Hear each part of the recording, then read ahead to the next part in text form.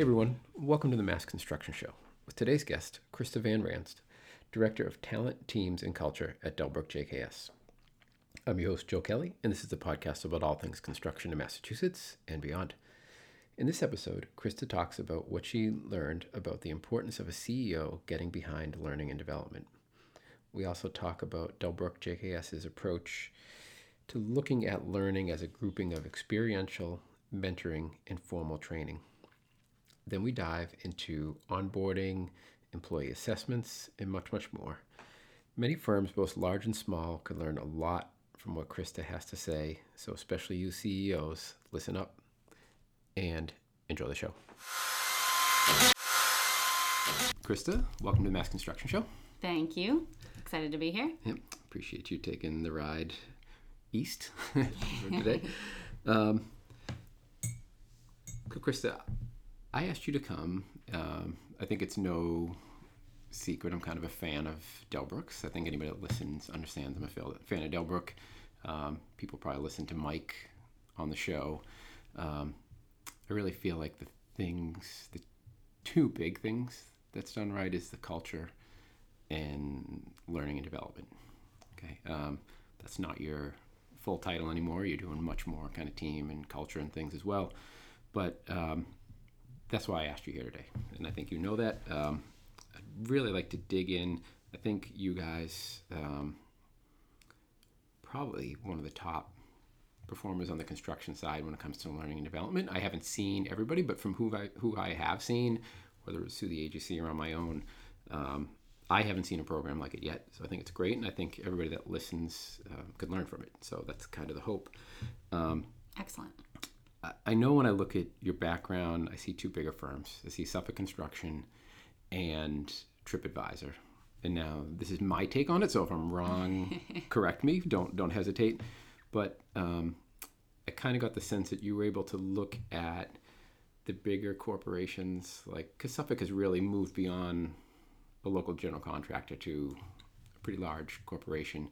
And then TripAdvisor obviously is global. Gigantic. Right. I don't know how many employees are out there. You probably know a lot better. But that experience, am I right? Were you able to take pieces of what you learned from their corporate procedures and systems and kind of bring some of that to Delbrook, but maybe not all of it, because Delbrook is still kind of a local family business? How did the prior experience kind of inform what you're doing today?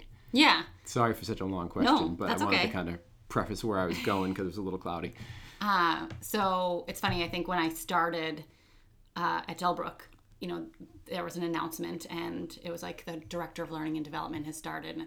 And I only found out later that some people were like, WTF is a Director of Learning and Development. Like, what the hell do we need one of these for? Yeah. And so it just kind of goes to that unknown in a lot of the smaller organizations. And so to answer your question, Suffolk was my first job in learning and development as a whole. I also didn't know it existed before my role there. And so when I was hired, I did a lot of the coordination. I scheduled all of the formal classroom training where all of the employees would kind of come in. They would take a 2-hour, 4-hour, 8-hour class, 1-week class, make sure that I was tracking all attendance and that kind of thing. I think one of the big things that I was able to take there, or that I at least appreciated, and TripAdvisor had this too, was the culture is created from the top. And so at that time, John Fish would come in and he'd be there early and waiting to see if everyone attended. And if someone wasn't there, he'd call them up and be like, where are you? Wow. Get here. So it kind of showed the importance of learning and development. I'm going to interrupt, but I guess that only has to happen once, right? You're not going to want it to happen again. Yeah, no, and everybody that watched it is even going to know, Yeah. I'm sure, where it spreads quickly. Yeah. Don't be late, by the way. Yeah. At TripAdvisor, Steve Coffer did orientation every single time. So we had a full day orientation probably once a month for maybe up to 40, 50 new hires every month. And he had the first 2 hours that he would speak about the company, answer any questions that people had. So once again, an opportunity that people got to meet, a CEO at a company that is now probably 4,500 people. And I'm sure that he still does that. And that's the same that Mike is very much about. Mike Fish, for anyone that didn't know that, is very much about the culture. And the reason I came there, because he was so passionate about learning and development and is probably the best learner we have in the organization, that it was like, how can I not come here when he is speaking so passionately about learning and development and the growth he wants for his organization. And leading by example, right? Exactly. Yeah. Yeah, he talks about in his podcast, right. He teaches a class. And, I always recommend that for any CEO, that if you can teach a class that you're passionate about and a topic you're passionate about, people are going to want to hear it. Now, like, you look at Suffolk, and they obviously commit a lot of resources. They used to have that entire building, right, just to hold classes in, essentially, right? Yeah. I mean, I taught there a couple times, I think, and 2-story building. It's now, I think, for the high school sports program or something like that. I think it's for BSA now, yeah. But so they had a pretty intense investment, and I think that message kind of came through. For sure. Yeah. And they also were big on having subject matter experts. So Jim Tracy kind of speaks about that as well, was at Suffolk, is now at Delbrook, JKS. The idea of our own internal employees teaching other employees how to do things. So it's best if you're learning from the culture that's created. They're able to teach it, the Suffolk way, the Delbrook way, the TripAdvisor way. Pros of that are that, I don't think I have to kind of speak to that. I just brought it up. Cons are that not everyone's a trainer and a teacher. Yes. And so there's always that struggle there with just the approach and the presentation. And honestly, at TripAdvisor, more often than not, we had external vendors. And that was the difference between kind of Suffolk and TripAdvisor, was a lot of internal instructors versus external vendors that we would hire out. Yeah, probably. But as you grow to TripAdvisor size, it probably becomes a lot more difficult to try and do that in-house, right? Just from a coordination standpoint, like... Along with a turnover standpoint, I mean, as a tech company, there's a 25% turnover every year. So oftentimes you're continuing to have to find who might be a new trainer and have to train them on a topic to make sure that the message is similar to anyone who was there before and anyone who is new. So the theme there is that the person at the top is committed. Exactly. And what's the word? Is leading by, not just leading by example, but also showing up and showing its importance. Yeah. Yeah. And then I think the last thing is just that one area that I think learning and development individuals outside of those companies have struggled with is measuring. And so TripAdvisor was something that was a place that was all about metrics. Steve Koffer is very, very metrics driven in general. And so when I got there to do learning and development, it was known right from the beginning that if we want to be successful in learning and development, we need to show there's proof in the pudding. And that's not always easy because it's not a science experiment. There's not like an independent, but trying to measure and show that the value is there is something that I learned there. And that's something else you brought over, metrics. So exactly. Metrics, and this was more, not that you brought it over, but you recognized it in Mike, which was the leading from the top. Yeah. That creates a successful situation. So now you show up at Delbrook. What systems did you either take from there or learn along the way that you decided that needed to be in place? Because, when you say you show up and they're like, what do we need a learning and development person for? Did they have someone that was at least handled, like, quotes for people listening, handling, that person was in charge of training? Like, or was it nothing? How were they handling it prior? So I started April of 2016. In January of that year, there was an exec meeting where they talk about what went well the prior year, what they wanted to work on. And one of the main focus areas they brought up was training and development has been kind of a hobby for us. And, we know there's some areas that we need to work on. We'll ramp it up and we'll be great. And then we'll forget about it and it will kind of slide off. And they felt like they needed someone to really focus on that. That's a theme, right? Because a few of the people that I work with, not you guys, but that's been their beef, which is they say like, okay, we can do it, but we put this person in charge, and often they're putting a relatively senior person who's quite busy, Right. Yeah. you know, and you're like, why is a director or a C-suite level person going to be put in charge of training? Yes, they might have a great It shows breadth the of importance. knowledge and It show some shows the importance, but they can't execute, and it's this 3 months where things are going great and then it falls off. And that's where a lot of times when I am doing it, they're like, Joe, we just need someone that's going to like make sure we execute, Right. you know, and like get some time, just follow up with us. Even if we have to do it, just tell us, hey, when are you going to do it? You know, that kind of Right. thing. So you show up on the scene. So yeah, so it was a hobby, and so there were some programs going on, nothing substantial. So I showed up. I'll also give a shout out to my quick. I showed up 6 months pregnant, and that is not something that most companies are willing to hire to. Pregnant women? No. I give him kudos more often than not on that. He since hired someone else that was the same way, and so it shows that he's in it for the long haul, not just a quick hit and a quick win. Yeah. Well, you worked out, so he had a good track record with it. That's his secret sauce. Exactly. Hire all the pregnant ladies. We're really thankful. But so I think, you know, my first want was to speak with Mike, speak with the other executives, and understand what the business needs were. Where were they struggling? What were their kind of overall goals for the next 1 to 3 years? Heard a few of those. There were some major losses. We wanted to kind of decrease the major losses. Diversification was a big one. And then also just, you know, Mike is a young CEO. He wants to be around for a while. He wanted to grow the company, and he wanted his people to be there with him, not to have to hire externally. And so a big push on growing from within, and then improving the hiring process. Okay.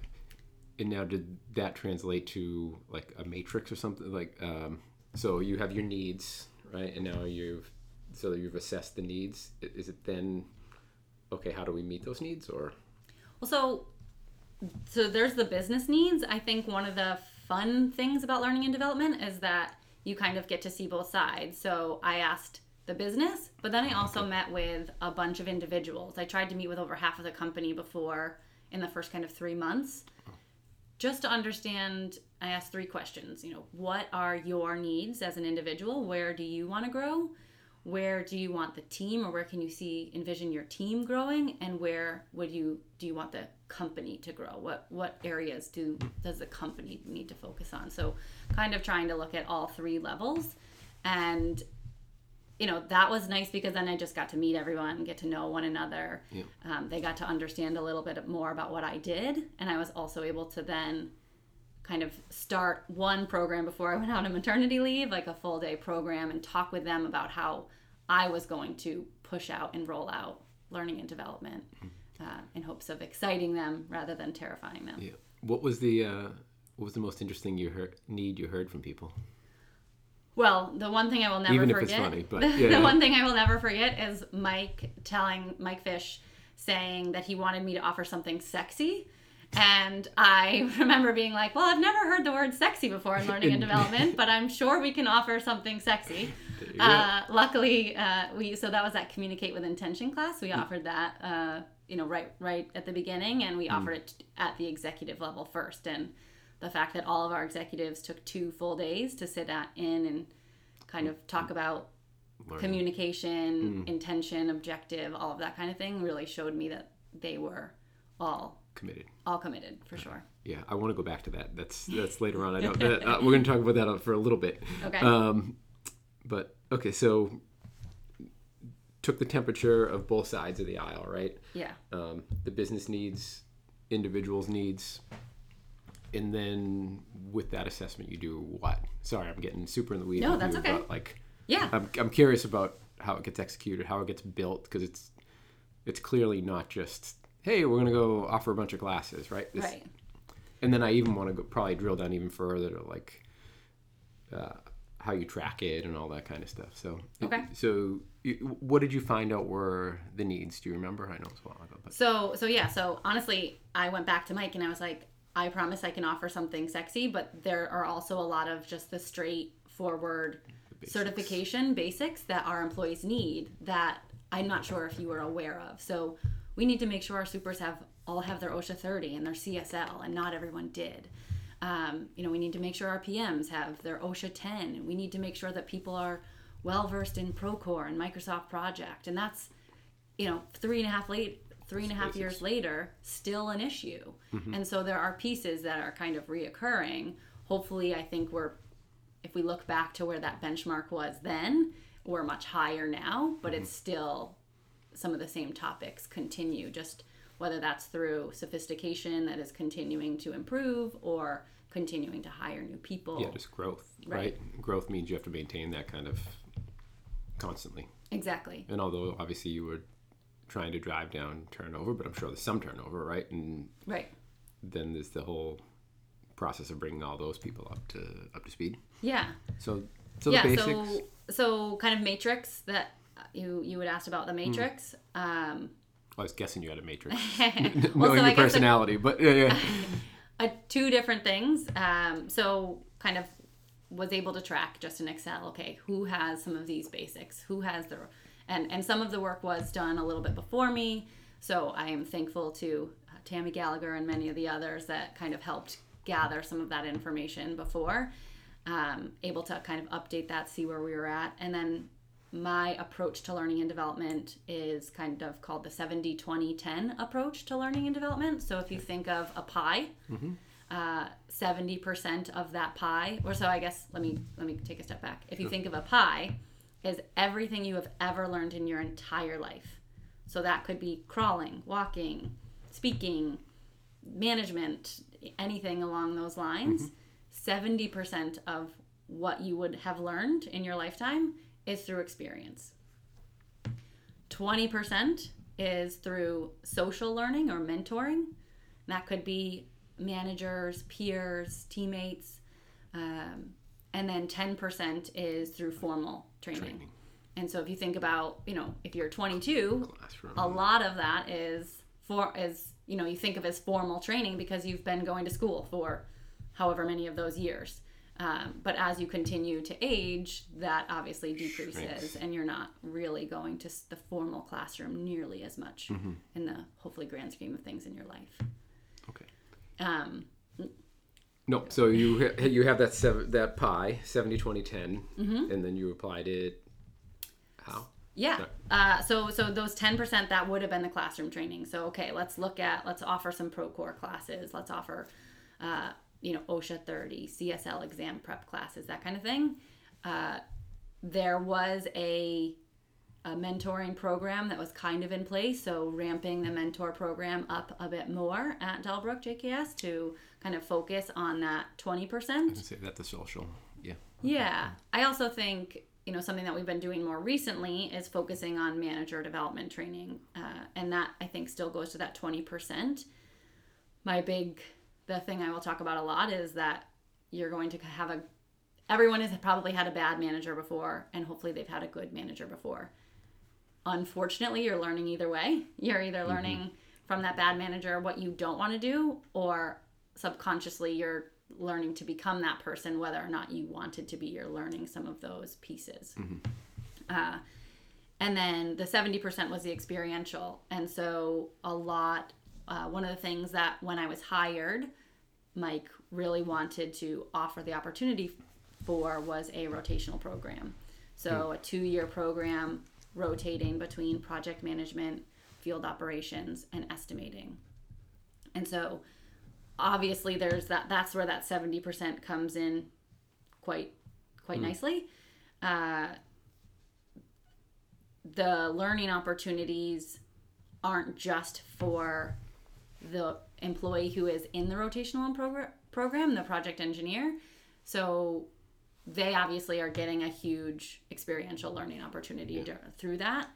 However, at the same time, an APM is having an opportunity to start delegating and maybe taking on work that a PM would do because they haven't this other person on their team that can take some of the work that the APM used to be doing or the assistant super used to be doing. So it's giving the APM or assistant super a chance to manage without the kind of stakes of truly being their manager and having to have as many difficult conversations and that kind of thing. And then it's offering PMs and supers the opportunity to kind of manage managers, which is a whole different level on itself, and not being able to really be in the weeds and trying to push some of that down and help that. It's an interesting concept. So the lowest level employee being involved in what you guys call the SIP, the training program, has a upstream effect. For sure. On it's everybody. Teaching people coaching, mentoring. Obviously, we've seen some are better than others at that, and that's okay. It's also helping us as a company to figure out, okay, who is a better good coach? Manager, right? Yeah. Just naturally, and who might need a little bit more work. It's not, let's just, never let them manage because they didn't do it well the first time. No, this is an opportunity for us to figure out who might have a little more work to do. Yeah. No, actually, that's great. In some cases, someone has some more work to do, you try, and it's still not a fit. But now you learn that much earlier in the game. Right. Because some people are, I think we've all seen people that are excellent executors or performers at their task. Right. But are not good managers. Right. And in some cases, don't want to be managers. Say, listen, no, I like, managing my project, handling an Excel spreadsheet. That's where I'm comfortable. That's all I want to do. I don't want, that's messy over there trying to manage people and emotions and all that kind of stuff. So if people actually figure that out, it's always a nice light bulb moment, because I think a lot of people think, no, my career path is this way. I have to be a manager. That's the next step in the process for me to be successful. And that's not the case in any organization that I've been at. I think companies need to create these learning paths for people who want to be individual contributors that can be successful without managing people. That is very much a possibility. Yeah, it is funny. I mean, despite the name, project manager is not really, or a lot of them aren't managing people. You might be managing an APM if there's one in job, but a lot of times it's not. Right? Well, I would disagree with you, because you feel like they're managing subs. Yeah. Yeah. And I think a lot of managing subs still goes to a lot of the management skills people need. Maybe not all of them. So obviously, like performance management, you're not going to have to do the review or anything, but you definitely have to motivate subs. You obviously have to delegate some of, maybe not your work, but understanding what they're doing. You have to communicate with them. You have to build a team.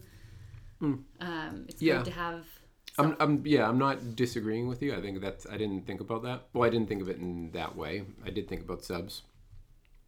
But everybody has to do everything, right? What is the book, Daniel Pink, you gave me When, but he also did Drive, but also I think it's called like something about sales. Everybody sells or something. But the premise of it is that although you think you're not in sales, you are selling things all day long. You're idea to your boss. And in some way, you're managing people, even though you're not technically a manager, right? Right. But that's interesting how that flushes out. It's really just assessment going on everywhere, right? Correct. By putting someone in that situation, they're assessing their own skills and their own capabilities and their own interests. You, as a company, can assess those same skills and either, support them and get them to grow because that's what they really want, and you think that they are good, but just need some support. Right. Or you both agree that, okay, that's not for you, and you're happy doing your spreadsheet. You want to be a scheduler? Go for it. Exactly. And you don't want to be head of pre-construction. You just want to schedule projects, and you're awesome at it. We love you, right? Right. Yeah. Okay. So that's the SIP piece. You feel like there's some upstream or a lot of knock-on effects kind of all over the place, it sounds like. Yeah.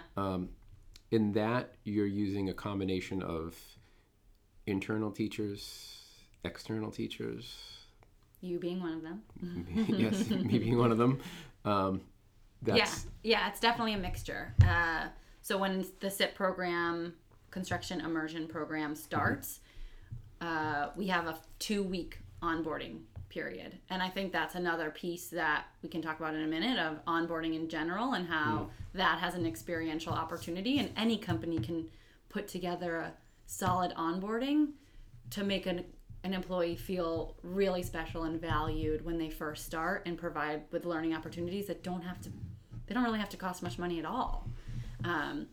But so for the SIP program, we do a 2-week formal. So we'll go to different job sites and tour job sites, get to meet all of, different supers that are out there, get to see different projects, the complexities at different levels. We'll do formal classroom training.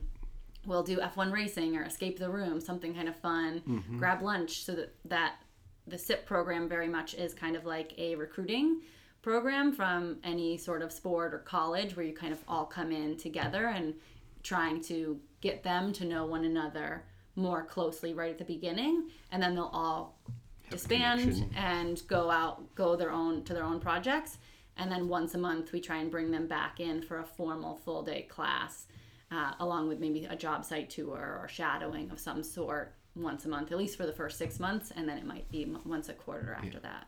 It's funny, it makes all the sense, and I knew that you managed it, but I never thought of onboarding as part of learning development. I thought of them just as two distinct things. Yeah. But your point is well taken. I think if you're at a place that does good onboarding, you probably don't appreciate it.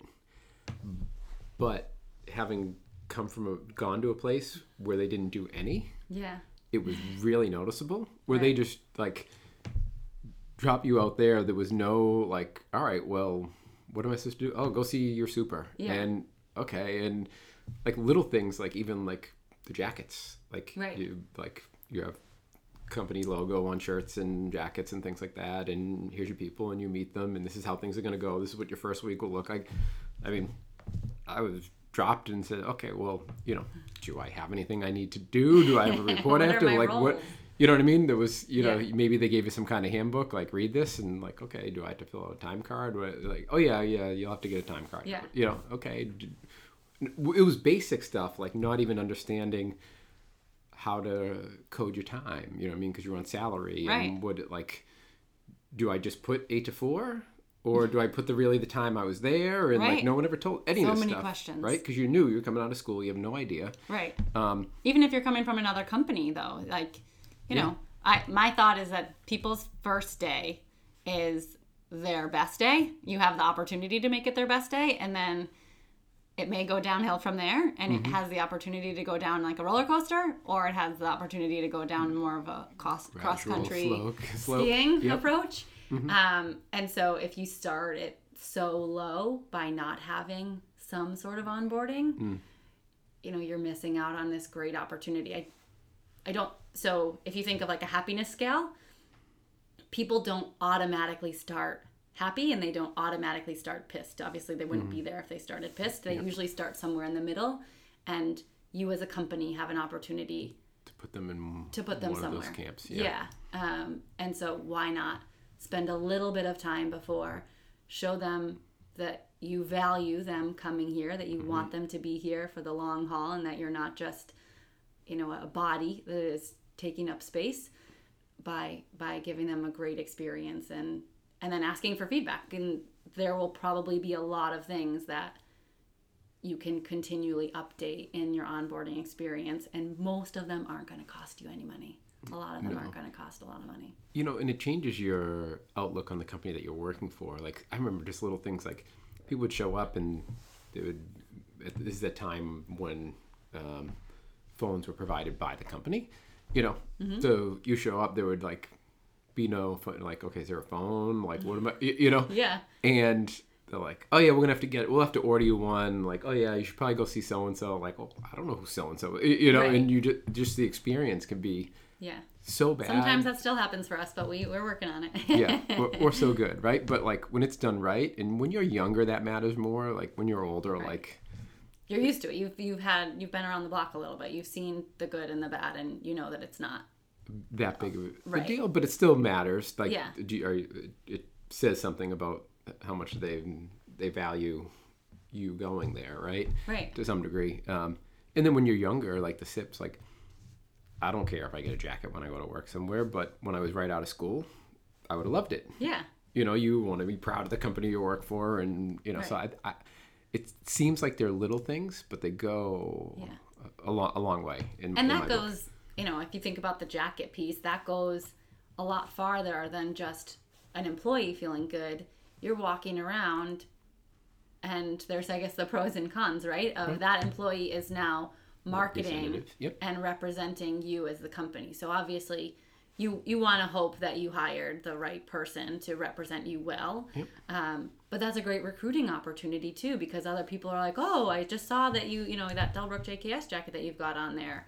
Like, tell me about them. I didn't know you started working there. What are they like? And so, you know, a little cheating that I guess I'm sharing, I'll have to ask Mike if that was okay, is that for the SIP program, we'll send people their gear at school before they graduate, so that there's a chance for them to kind of wear it around school and be proud that, you know, they're still in school, but they already had a job offer and they're starting when they finish. And also a great way for us to kind of get our name out there on those campuses. Absolutely. And then you also end up having an employee that's looking more professional.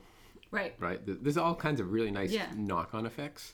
And I always, you know, I'm forever talking to people about, like, the entire experience matters, right? So if there's an educational event or there's whatever event, like, the food matters. Yeah. Right? Mm-hmm. It just does. Right. The temperature of the room, like, everything matters. And yes, you, like, there's only so far you're going to go.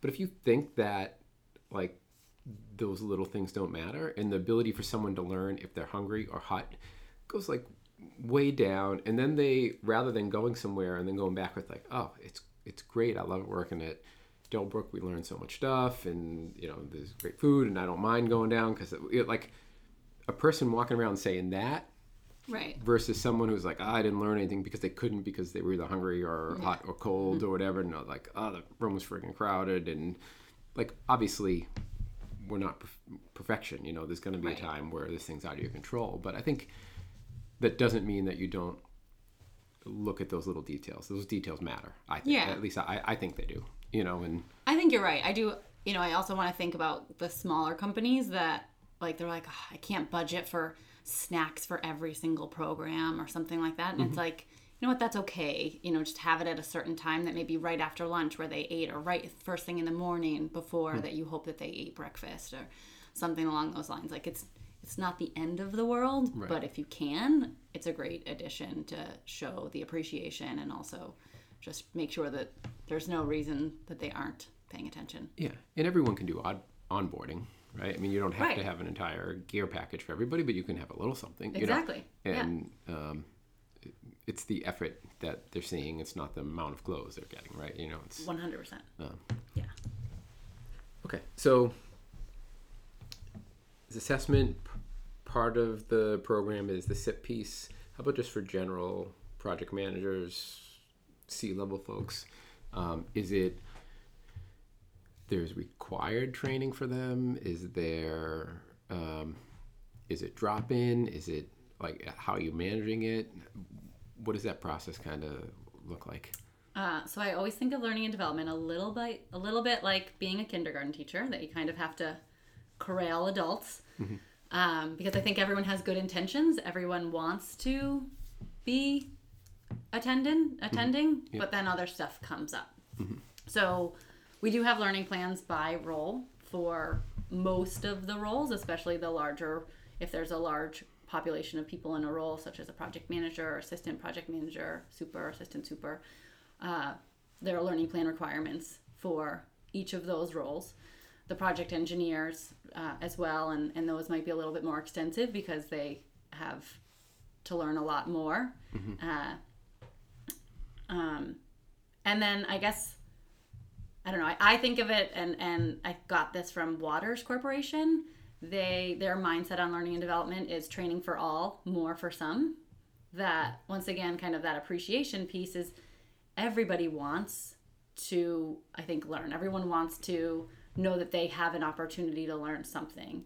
And I think that there is definitely a training out there for every individual, even the people that is like, oh, I'm the only HR person in my company. I'm the only marketing person in my company. That's okay. And maybe they go to a conference that's external and they don't necessarily come to all the in-person sessions, but you want them to know that they're not forgotten. And then there's That's a good going to point. be, you know, a lot of the operational folks that might get more or the opportunity managers and more that might get opportunities. more. And yeah, whether those are opportunities or, you know, I think there's different types of learners. Some of them are going to think that they're in jail every time that they're stuck in an office for a half day or full day, an hour, whatever the case may be. Others are going to think they're on vacation and not pay much attention, and then you're going to have the people in the middle that are engaged. Yeah. So Do you find that you battle some of the cultural stuff where I know at least historically places I've worked, if I was going to a number of trainings, they'd be like, you know, you're going to "All do your right, day yeah, job? Yeah, how many times are you going to go on training? Why aren't you out on like? Yeah. Is that a cultural thing you try to work on, or? So once again, I think that comes from the top. That Mike really pushes the importance of it. All of the executives do. I remember one of the senior PMs sending me an email saying, like, I have an owners meeting and a training at the same time. And he emailed Jim Tracy as well. And he said, which one do I go to? And Jim responded very quickly back, the training. And so it goes to show, you know, if he had said the owners meeting, there would probably be time and time again that I would get an email last minute that they weren't coming. Yeah. Kind of going back to the corralling piece, I have to usually try and reach out to people a week before to confirm, hey, just a reminder, this is on your calendar. Are you still coming? I usually tend to overbook most of my classes so that if and when, more likely when, someone cancels last minute, there's still a good amount of people so that we're not paying for a vendor and then having two or three people or no one show up. And, you know, the value obviously is vendors don't pay per person, they're charged per person. They charge a lump sum. And so you want to get as many people as you can, depending on the size of the room and their, you know, maximums and things. Yeah. Okay. And then as far as any tracking that goes, is it part of employee evaluations, or does it weigh on their performance, or how do you guys look at that? Or what philosophically, what do you think about it, I guess? And then what do you actually do? So this is where, coming from larger companies, both of them had learning management systems that all of the tracking could be done for you. You could sign up for classes in these fancy systems, and all the learning plans could be there. When you were hired, it automatically, you know, happened. But I knew it didn't make sense for a small company right at the beginning to have that. So a glorified Excel file is just fine to be able to track that. Yep. And then, you know, maybe down the line you can get one. There's a plethora of them out there that are differing in cost. And but are you looking at that though? Like, so, yeah, so whenever, okay, Jim, Tracy, like, you know, this year, you know, this year, you know, we had goals where you wanted to learn about X, Y, and Z, but you haven't attended any of the training. Yeah. What happened? Right. So, or the inverse, which is, wow, it's fantastic. I see you've gotten your CSL, your OSHA 30, and your Procore training, and you know, got a certificate in whatever while you're at, like, is that happen? Is that the conversation? So the performance reviews, while they are not learning and development based, I do think that there is a huge piece on learning that is an opportunity for companies of all sizes as well. I think a lot of companies are getting rid of performance reviews. I could kind of see either of them, but conversations and feedback need to happen. And as long as the role is well defined, those conversations are better. We have check-ins, informal check-ins at 6 months, and then formal check-ins annually. And at the annual review, they ask for a training report for each individual.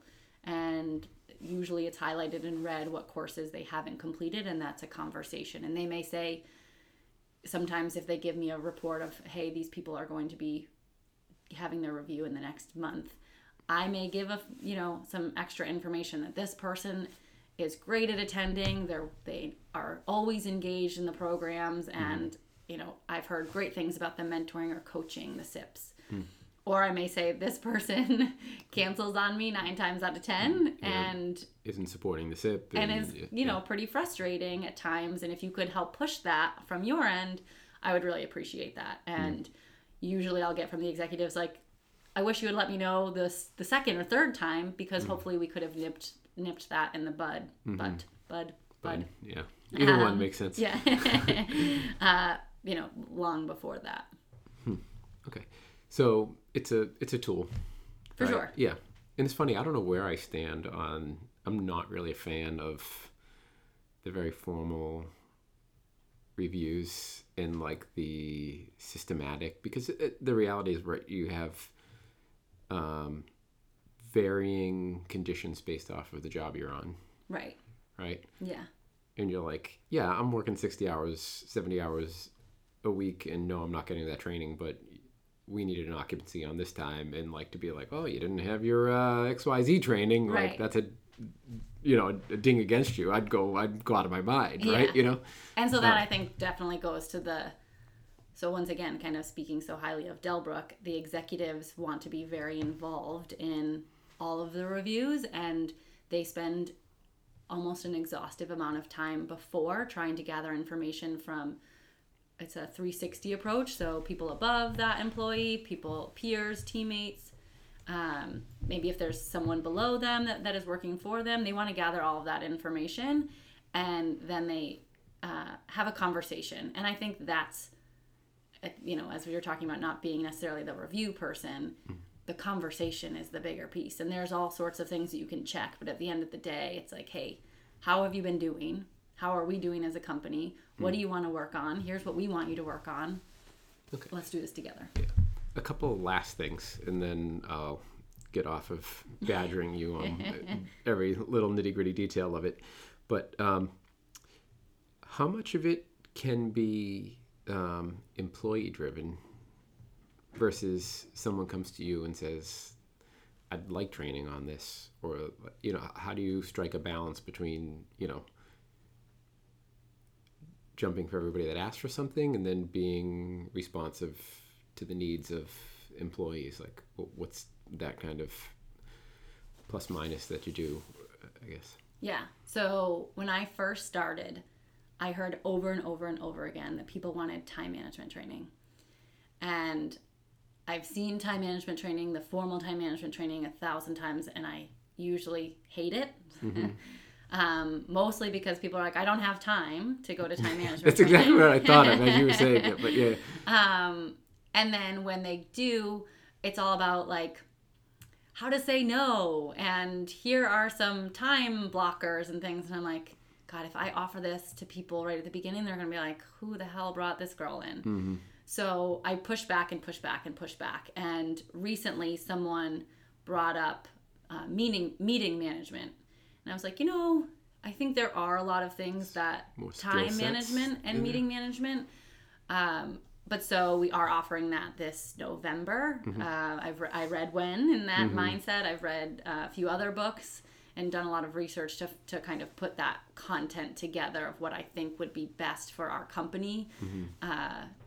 And also try and do it in a timely manner so that people can improve their meetings and that the agenda, the time, all of that kind of thing, but with a limited amount on time management. So a part of me is still kind of getting away from that. Okay. What was the rest of your question? No, that was it. That was the first half. I only asked you the first half, and then now am I going to remember the second half? Oh, wait. So I don't know if we'll use this or not, but... Oh, yeah, we do very little editing, so we'll use it. Okay. In addition to, other people have asked about their MBA. And as a company, we do offer tuition reimbursement. I always just push back on people to really understand why they want it. Where, the tuition reimbursement is only a certain amount of money. And more than likely, people are going to have to spend more. And while it's a great education, it's expensive. And I'm someone, anyone will tell you, I'm a bit frugal. So I don't want people to be in debt for the rest of their lives or the next 20 years just because they went and got an MBA. In our industry, it's not that important. It's not going to be life-changingly different or provide them with a substantial raise. So I always tend to push people back on that. And then a lot of people with our sub base being a lot of Spanish and Portuguese speaking, a lot of people have asked for Spanish or language training, and I am more than happy to offer that. We've gotten actually booklets that are Spanish for construction workers. Yep. And they come with CDs that you can play in your car and listen to, and very standard terms. It's really not an expensive book. And there are plenty of apps out there, and I tend to push people those two directions versus a sit-down formal class, because even at TripAdvisor, where it was a global company and there were people speaking all different languages in every single office, we offered language classes, and 40 people would sign up and 8 would show up. Yeah. And at the end of the day, it takes a lot of time and I have to say, effort it's to such a really commitment. learn a language. And while I understand what you want to do, it's better to learn like a few words and at least show the subs that you are trying. I think that goes a lot farther with subs, that like, hey, I'm going to butcher this word, but I'm going to try and just show that I'm making an effort on your end. Yeah.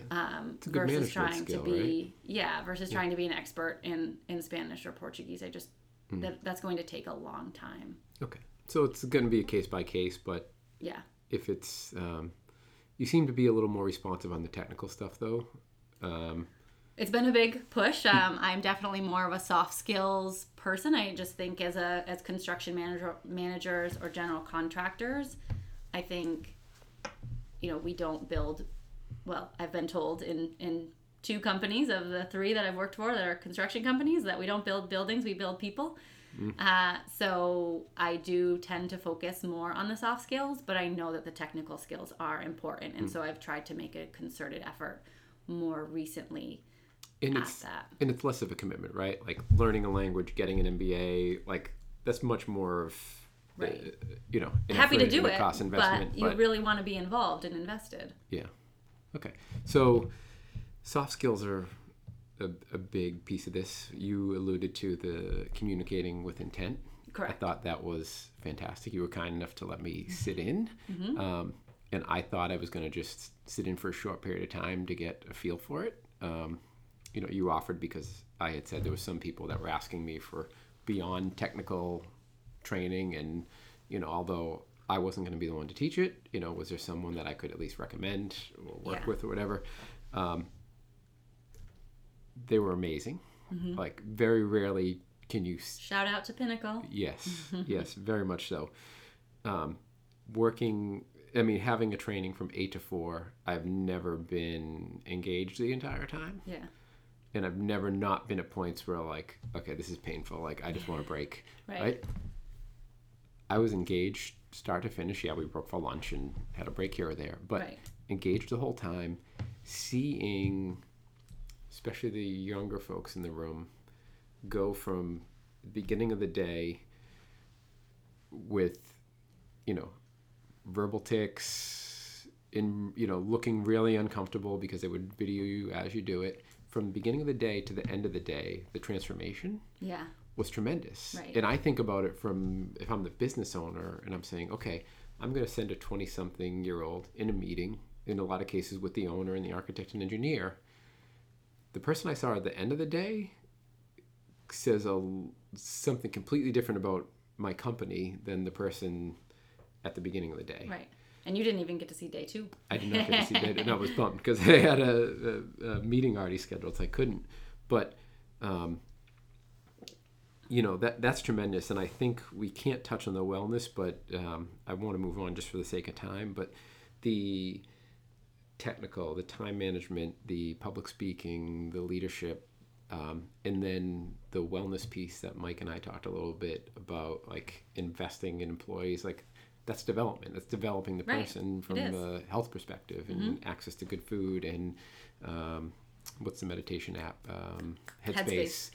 Free access to Headspace. Like that's quite a package in helping an individual grow. And I look at it and say, like, if I fit the mold, and this is where I think it's a plus for both people, right? If I fit the mold, like, and I feel like I am, and maybe others might feel differently, but like I'm a lifelong learner. I always want to be learning. I love it. Like that's why I do this, because I get to sit with people and learn, right? That's the benefit, right?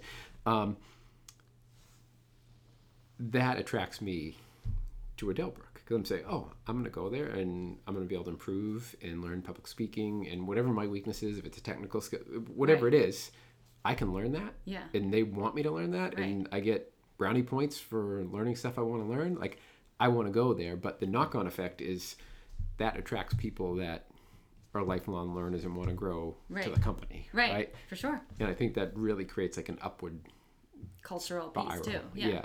Good. Yeah. Culture. And then like a positive spiral. Like, okay, Right. we're attracting people that you need, and you're attracting good people, and not only are they good when they come in, but you're helping making them better, and that's just a really good. Right. And then you have better. Add a little competition in there, maybe. It's not Mike's not very competitive.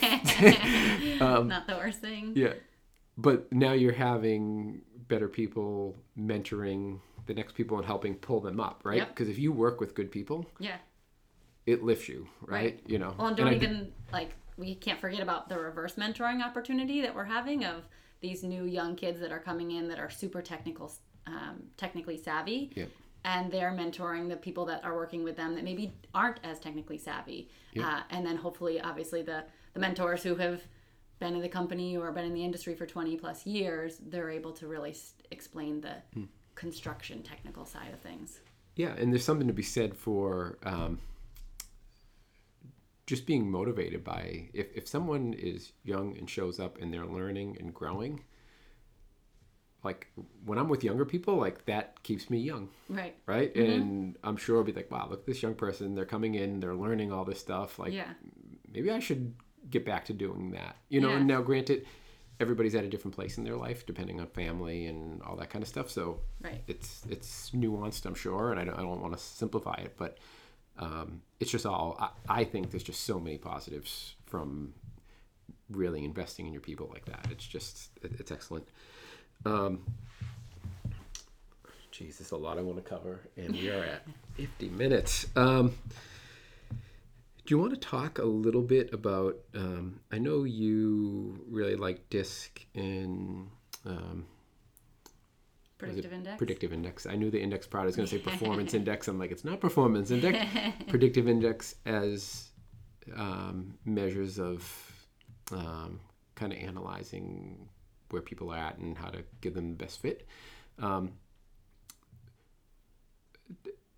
Could you talk a little bit about like why you chose predictive in DISC versus Myers-Briggs or Gallup or what else is in the marketplace, and what's the practicality? Because lots of people have taken these tests or assessments, whatever you want to call them. Sometimes they seem to be used and really affected. Other times they're done and, oh, we did that and it's filed and it's never used as a tool. It's not a tool. It's just an assessment that gets done and then not used. What's your take on it? Why do you like what you like? What's the pluses? What's the minuses of using them? Yeah. Where do you use them? Is it in, matching teams? I have a bazillion questions on it, but I think I'll just where do I start? I'll slide it over to you and you kind of take it where you want, I guess. Okay. So to be completely honest, I've used DISC because that was what I was taught at the beginning. When I see Myers-Briggs, I do think it's more difficult to remember, and you're not going to remember, is that person an EMJ whatever, or are they ISQT, or I don't know all the letters, to be honest. I'm an ENTP. So wow, look at that. And I found it Incredibly useful. accurate. Good. And accurate. Yeah. Personally. Yeah. Now, I don't know if my manager could do anything. To your point, is it too convoluted with, 30 something different options or whatever Right. it is? Like, I think that's probably a fair criticism of it, right? Right. Yeah. Well, so I guess I chose DISC because that was what I always had known. At some point at TripAdvisor, we did predictive index, so I became certified in that as well. And I like those in the sense that so everything is kind of these 4 dimensions. DISC, though, the idea is that you could hopefully, once again, it's all stereotyping in a sense, but we'll look at it as positive stereotyping for a moment, of saying, Joe is a high I, and I know that because X, Y, and Z. And there's only one thing that you have to look at versus the 4 things that you have to look at with Myers-Briggs. Now, my hope with the program is whenever I'm teaching the workshop, I say, I hope that you get 3 things out of this. I hope that you have a better self-awareness of who you are and what makes you tick. I hope that you have a better understanding of how you can adapt your style for others, because we are in this industry where we work with so many different types of people and so many different socioeconomic types of people. I mean, it's just this awesome opportunity for people that in this industry. It's kind of why I came back into it, because I missed this crazy industry. Yeah, construction's awesome. And then who wants to be an accountant? Like, like when you could go, build buildings. Yeah, with no all brainer. these crazy different types of people. It's like I could work with a crane or a computer. Like, yeah. It's a no-brainer to me, but... Well, they tend to have to work with both, but we'll get rid of that. And then the last thing is I usually try and tell some pretty wacky stories about myself to really hit this home. And so I'm always, I'm saying that hopefully they can learn a little bit of craziness about me. But so I think the self-awareness is big, more important to me, I guess. And I might take that back. Just as important is how you can communicate with others and how you can adapt your style. There's going to be the person that sends you the 1-sentence email. And if you respond with 3 or 4 paragraphs back, they aren't going to read it. So it's good to be able to know that and adapt and be like, oh, I want to give him all of this information. Okay, why don't you just quick call him or her and get that information? Or how can you scale that back? Or vice versa. It's someone, maybe an architect is sending you 4 paragraphs of information and it's killing you. But they're probably doing that. If you want to build that relationship, that's what is important to them. They are doing that because they feel that's the information that needs to be shared.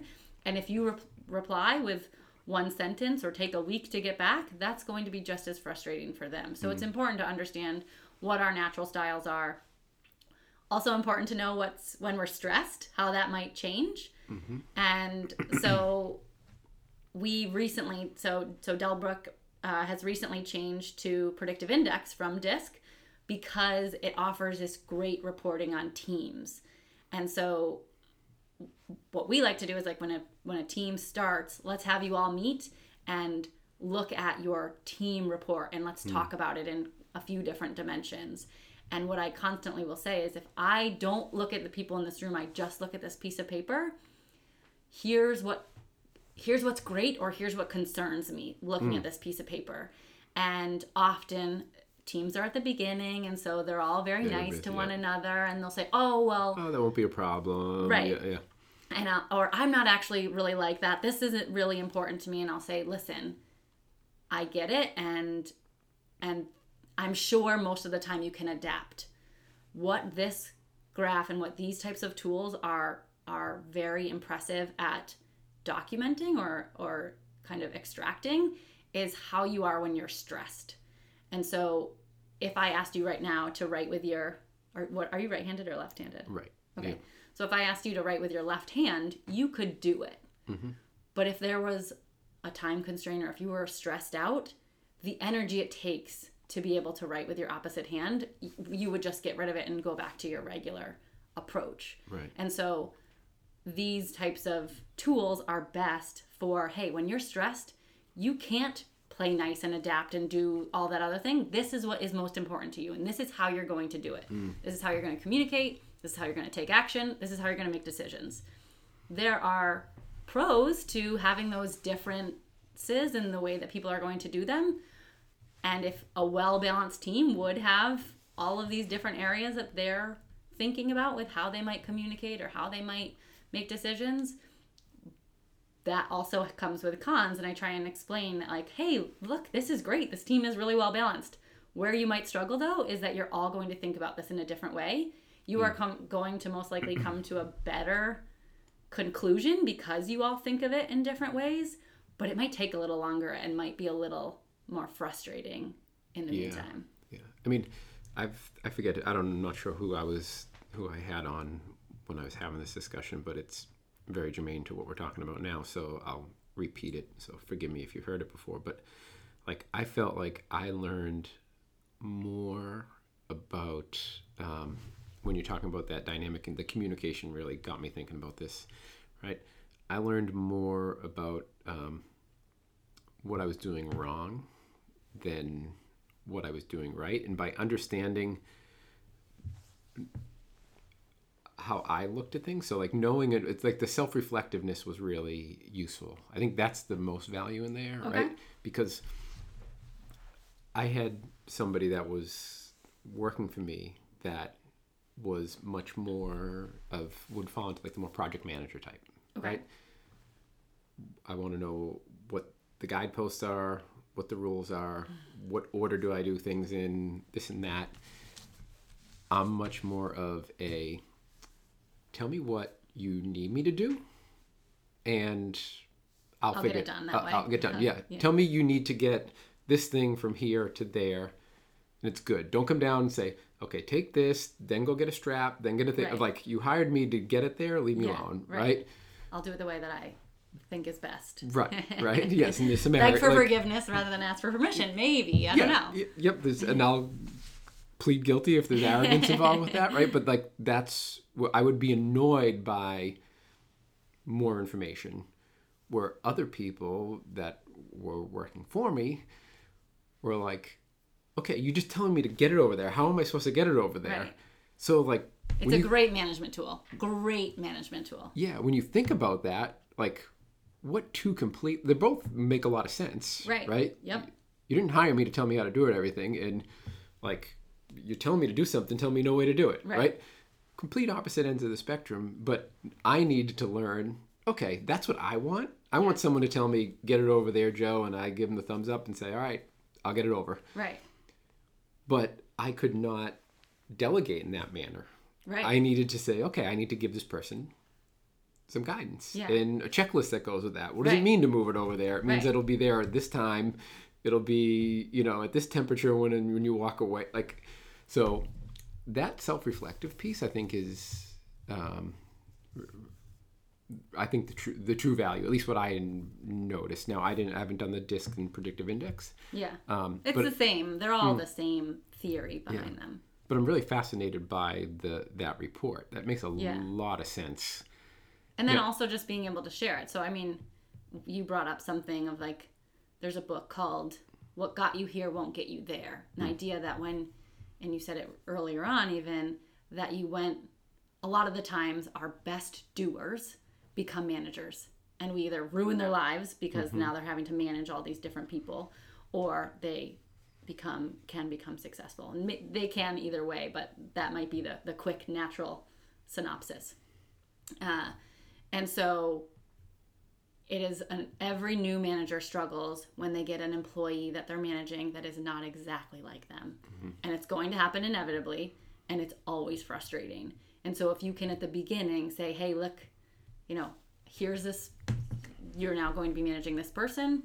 Here's a quick relationship guide. Here's this information about them. And hey, here's a couple things to know. You are super detail oriented. They aren't. That's okay. But here's what is going to drive and motivate them. Yeah. And if you want them to be successful, you might want to try things a little bit different. Or maybe the opposite. Like, you're not very detail oriented and this person is, and they're going to struggle with you as a manager when you are bending the rules or just telling them to go and do it because they want that. And you might just have to be upfront, like, hey, I know that you are super detailed. I'm not, but I'm going to use that. Yours to an advantage. I'm going to use the fact that you're detail oriented as a strength for us together. And I want you to call me out when I'm not being detailed and I need to be. And I may push back on you every once in a while because I might not. Yeah, you're being too anal, knock it off. Like, we're just trying to. But it's better to have that know what the expectations are. It will help that team or that relationship grow more quickly if you're just upfront and able to share that information. And I know we're kind of low on time. No. We're fine. We can always go long and I can do whatever I have to do. Surprisingly, I asked people because sometimes I hit 2 hours, occasionally, if there was just a lot of area to cover, and I floated it and I was like, you want me to like split them in half, whatever? And like overwhelmingly, it was like, nope, just keep it. Give me the 2 hours. Because Massachusetts, we're all driving for 2 hours anyway. There you go. Sorry. So go for it. So one of the theories, once again, around management and just team building in general is this theory called forming, storming, norming, performing. And so whenever a new team starts, they are in the forming stage. And it's really important for leaders to be there to kind of explain everyone's roles and responsibilities and who's in charge of what. And everyone's usually very nice at that time because everyone's getting to know one another. It kind of goes back to that tribe mindset that if you say something in a, that somebody doesn't like, you're going to get kicked off and there's going to be a tiger coming at you and, you're all alone. So you want to be a part of that community or that tribe. I completely understand what you just said. Some people listening what the hell is she talking about? A tiger? Where did the tiger come from? But we're going back to caveman days. Yeah, I know exactly where you're coming from. Sorry. Go ahead. I just couldn't pass that up. And so there are time frames that forming stage can take place in. And it's anywhere from 2.5 months to it could be 8.5 months. Depending on the length of the project, and Well, not depending on the length of the project. Depending on how willing people are to get to the next phase, to the storming phase. At some point, people are going to disagree on something. And you can't go over the storming phase. You can't go under it. You have to go through it. Mm-hmm. And so if people aren't willing to have the difficult conversations and speak up and share their disagreement, then that forming stage continues on longer. But if they're willing to be storming continues on longer. For the beginning, forming? They don't get to storming because they're just been like... Oh, they're not willing to have the fight. Yeah. Yep. But if they are more willing and if they hopefully have the roles and responsibilities and they have some of those other pieces in place, they're able to get to that next phase. And that one can be, once again, short or long, depending on how people are taking it. You want to hope that it's short so that you can get on to the next piece. But it's so important to be able to have those disagreements, get into some of the sticky, uncomfortable stuff, because then Ed Sopel is a great person that I kind of look to. He's like, some of my best relationships came from difficult conversations or a client who, we didn't see eye to eye, or we had there was a project that had some difficulties or some complexities that we didn't see, and Ed says that so often. And I think it's very true that, some of the best projects or things that some of the best learning opportunities came from a project that you were on 7 days a week, 20 hours a day, and you were up until 2:00 in the morning. Yeah. But the pride that's there at the end is something that you can't replace. You can't replace that. And the same goes with a team. It's like once you've been through something with someone, then you have their back bond, and you want to kind of help them out, and another person comes and you're able to kind of share that experience. So once people get through that storming, the leader kind of doesn't have to be as much a part of it. And it goes to, once you're kind of in that norming and then that performing stage, the leader could almost be out and half of the team could be replaced, and that team would still be successful because they've built that relationship, that trust. It's huge. Forming, storming, norming, performing. And then I think there's a fifth one. It's called reforming or something. Whenever a project ends and might, you have to kind of start over. And you can cycle through those. You may all of a sudden go back down. But more than likely, the hope is this stepping up. Okay. So that's a concept, right? Mm-hmm. You share a fair amount of concepts on social media, LinkedIn kind of in particular. So if people are interested in this kind of stuff, I think Krista's worthwhile to follow.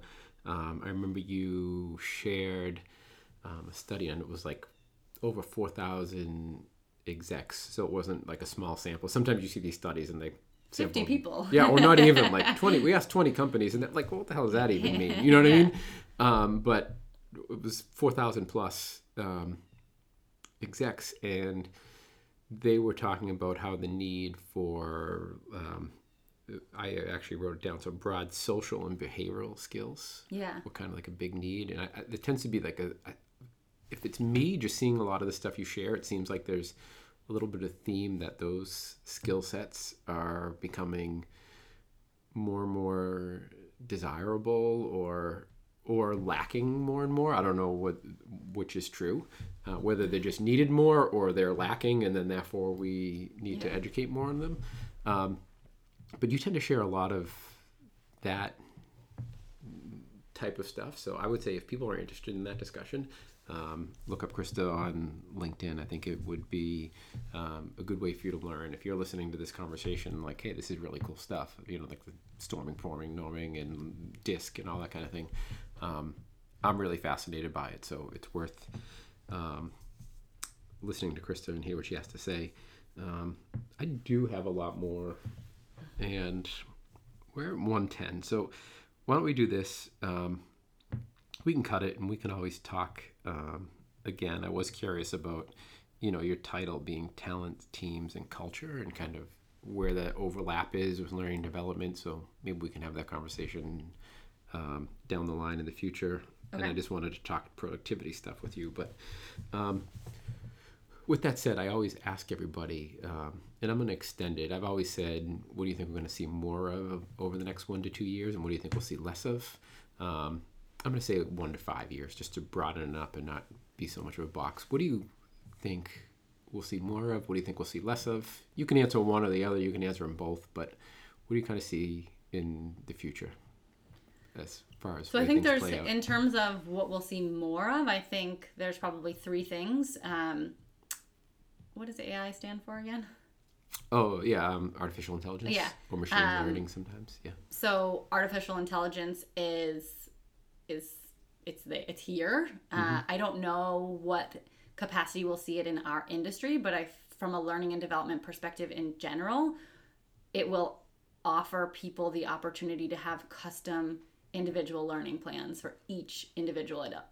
I can envision companies that are willing to invest in learning and development will be able to truly have individual learning plans for each employee versus just kind of having overarching learning plans by role. A person may say, hey, I want to focus specifically. It's kind of like if you think about Amazon. You bought this thing. Hey, maybe you might like this. Hey, you attended this training. Maybe you'll also like this. And there's so much training out, especially on the internet. And there's different vendors and everything, that whether it's in person, online, video, blended learning. There's so much out there that I think the AI will be able to kind of recommend more to you based on certain things that people have attended in the past or books they've read and that kind of thing. And when you say blended, you just mean like a mix of online, in person, that type of thing? Yes. Okay. Thank you for clarifying. I think companies that have the ability to invest will invest in more custom in-house video. One of the things that has always frustrated me about this industry is the lack of quality video content that's out there in the construction world, especially technical. I just find that it's death by PowerPoint and these old videos that just don't pertain anymore.